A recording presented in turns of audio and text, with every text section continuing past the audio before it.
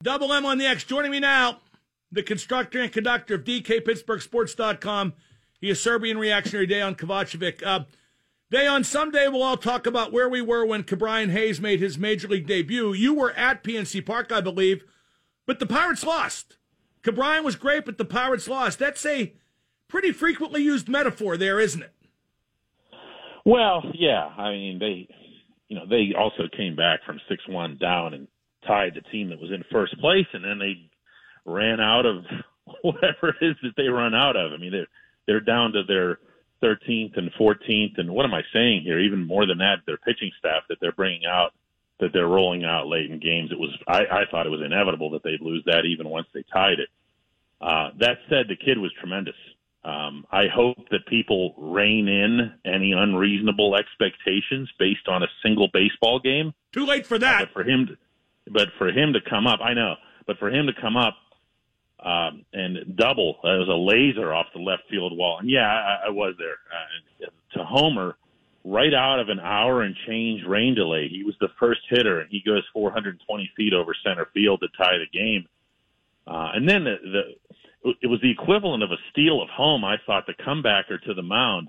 The amazing speed. Watching it live, I thought he was just dead as dead could be going to the plate, but his speed really put pressure on the Cubs battery, and they weren't able to get it down. He put in a perfect slide. Everyone knows he's a Gold Glove, literally 3-time Gold Glover in the minor leagues. That's something that hasn't been done in a half a century in the minors at third base, and he showed some of that too defensively. He had, other than the loss, he had a pretty perfect night. You know what I mean? No, I'm not disputing his talent or the night he had, and that begs the question, what's his ceiling? I mean, like you said, don't make the expectations unfair. He won't do this every night, but how good can he be?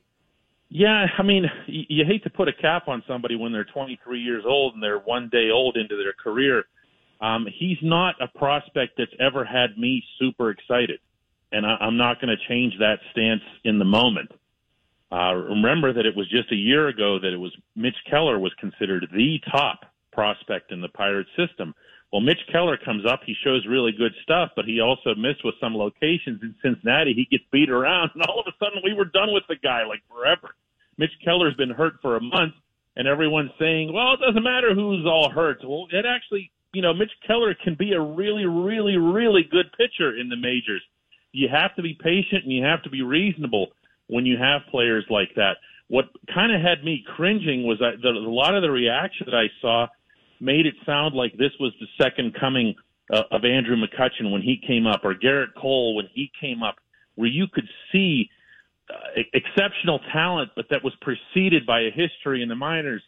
Ke'Bryan Hayes was a .265 career hitter in the minors with some good peripherals. His line drive rate, his ability to strike the ball very hard is very encouraging for his future.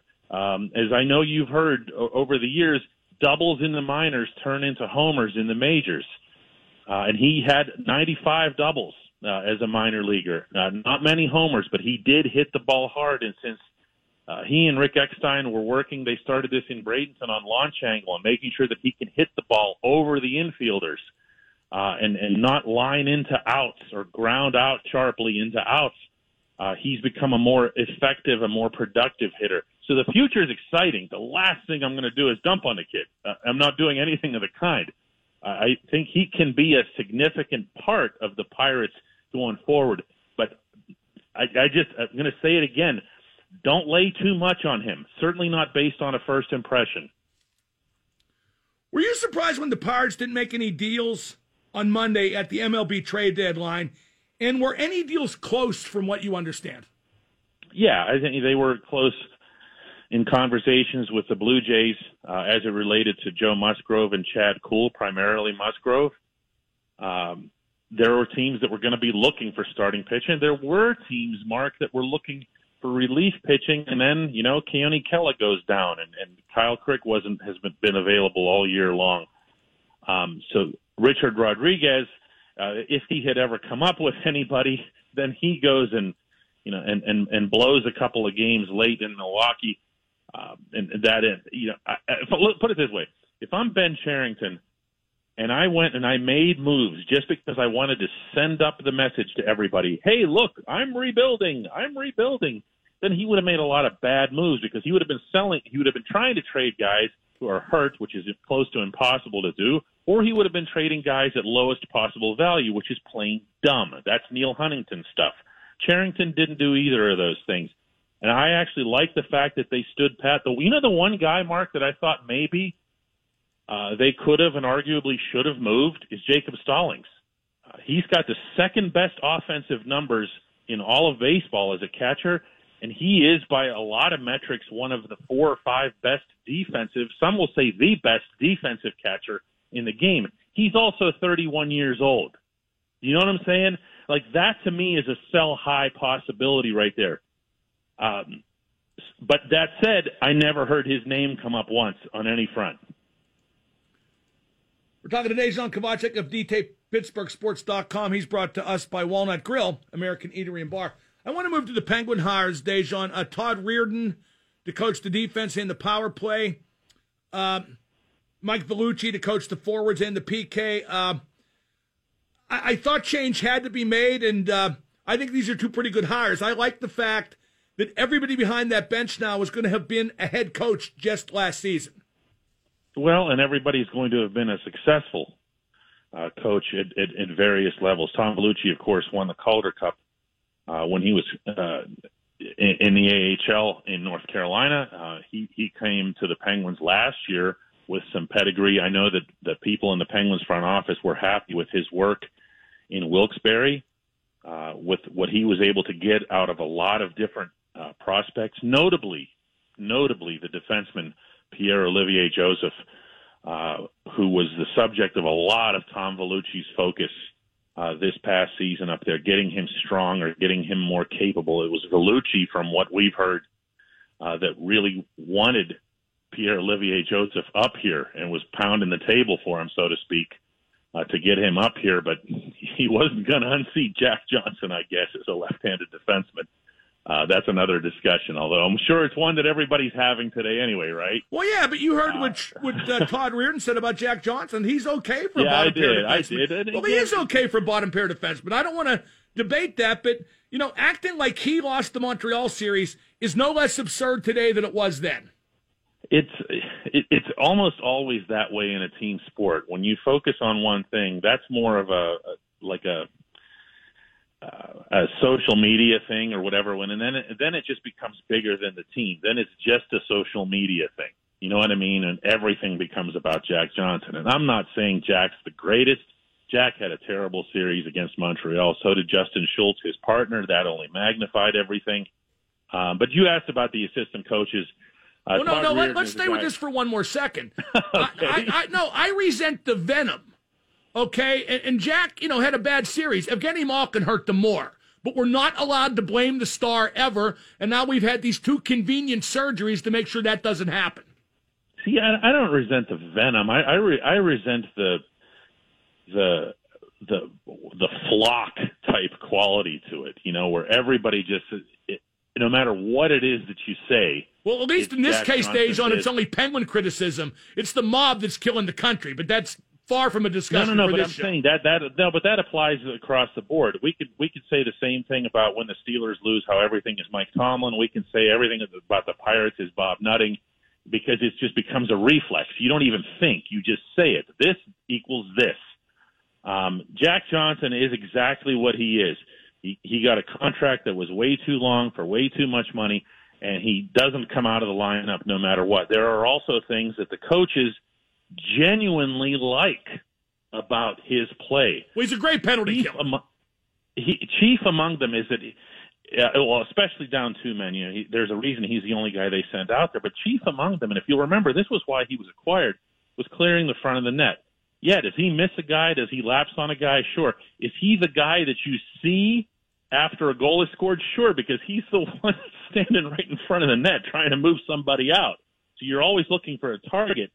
That said, his advanced analytics don't lie. He hasn't been good, but is he the single thing that brings down this? And I see this. He drags down so and so, or even forwards, and It's so over the top right now that it's just about social media. I don't even think it's about Jack Johnson. It's about winning a topic on social media. Well, and it's about not blaming the Stars, too. I'm sorry, but that's a big part of it. Evgeny Malkin was crap in that series, 0-for-21 from the field. Sid only scored 2 goals, but we can't blame them ever. Now, let's finally leave that behind. Here's another thing I got about Todd Reirden. And I do agree with you. It's bad that Jack Johnson blocks POJ. I don't like that. But Letang did great with Todd Reirden. And Letang might see him as a voice of reason returning. If anybody can convince Letang to dial it back a little because of his age, it might be Reirden. Well, I mean, is that fair, though? I mean, Letang also just had a wonderful regular season under Jacques Martin, so I don't want to go there. I think I agree that he had a great regular season, but that doesn't mean that he's not 33. No, I know, but to some extent, he's a strange one, Mark. You know this is to tell him to dial it back takes away what makes him effective. I don't just mean offensively. Maybe not anymore. I mean, at some point you have to acquiesce to age some. Okay, but you and I talk to him constantly, and you and I know his personality, and you and I know he's not going to do it, which is why they're not going to have enough. Nothing. There's well, okay, but Dejan, then that's why they're not going to be very good next year, or as good as they think they should be. Okay, well, I can see and not just him. You're lining up the core 1, 2, 3 here. Well, no, but I'll line up the whole team. This team does no longer see itself as it really is, nor does the coach, and maybe not even the GM. That's plausible. But my counter to that, and this relates to the core, and I happen to know that you agree with this, is that they make for extraordinary value for what their talent is. Within a salary cap concept, when the Toronto Maple Leafs are paying Mitch Marner $16.5 million a year, and you get Sid and Gino for that price. Oh, no, I agree with that, and I think they're approaching it the only way they really can. Doesn't mean it's going to work. It doesn't mean the window's not closing. It doesn't mean we're not seeing what happened with Detroit, Chicago, and L.A. It doesn't, but you need to bring in, and this is more hopeful than it is realistic, but you need to bring in terrific, young, energetic, talented players. That's why I was okay with Jim Rutherford going out and getting Kasperi Kapanen. He's the right age, it's the right time, he's got the right skill set, and he was legitimately buried as the third right winger, I should say, in Toronto behind Marner and William Nylander. So I like that. Is it hopeful? Yes. Did they also pull John Marino out of thin air? Yes. So it is possible. It's not probable, but it's possible. They could do this. Does it surprise you Mike Buckley got a 2-year extension as the goalie coach? I mean, it does me only from the standpoint that he was Matt Murray's guy, and I know Matt Murray's on the way out, but I would think this indicates that Buckley worked well with Jari as well and not anything else. It does. It does. Buckley had experience with him at both levels, AHL and NHL. They have a good, solid relationship. And Tristan Jari, if you're him, after the season you just had, when you finally put it all together and you got rid of all the inconsistencies, not that he didn't have a couple of games or whatever, but we're talking about a long season, the old Jari would show like that for about 8 or 10 games, regardless of the level, whether it was the AHL, even in juniors he had that problem in the Western League when he was with Edmonton. He would show for a little while, and then he would fall off. Last year, he had it all together, and Mike Buckley was his goaltending coach. So in that context alone, I'm not surprised, no. Where do you think Murray's going to wind up, and how soon till that shoe drops? Because I think they might have to wait to make the best deal once, like, Holtby and Markstrom and Lehner sign, because at that point, the options have diminished, and they might get more for him. Yeah, you have to wait until free agency sells out. And by that, I mean true free agency, unrestricted free agency. Any team is going to want to just deal with a player and a contract as opposed to a player and a contract and giving up something. But that's also going to diminish the return for Murray.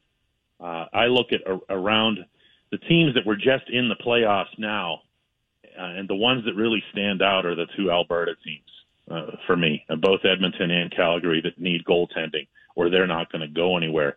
But you also mentioned, Jacob Markstrom in Vancouver. What if he doesn't hang around there with the Canucks? I'd be kind of surprised if they didn't. Carolina, too, in Minnesota. Carolina hasn't had a goalie for a long time now. Yeah, but they're good enough where if they have to sell some of the future to win now, they might think about it. Yeah, they're absolutely good enough. There are teams that are out there that need goaltending, but you're right that it's going to have to wait, especially on Holtby. I mean, Holtby's just 2 years removed from an amazing run in the playoffs, better than either of the two runs that Murray had in winning his cups. Holtby, I thought, to a large extent, carried the Capitals, certainly through the Pittsburgh series. Dejan, is always great stuff. We'll do it again next week. All right, Mark. Take care.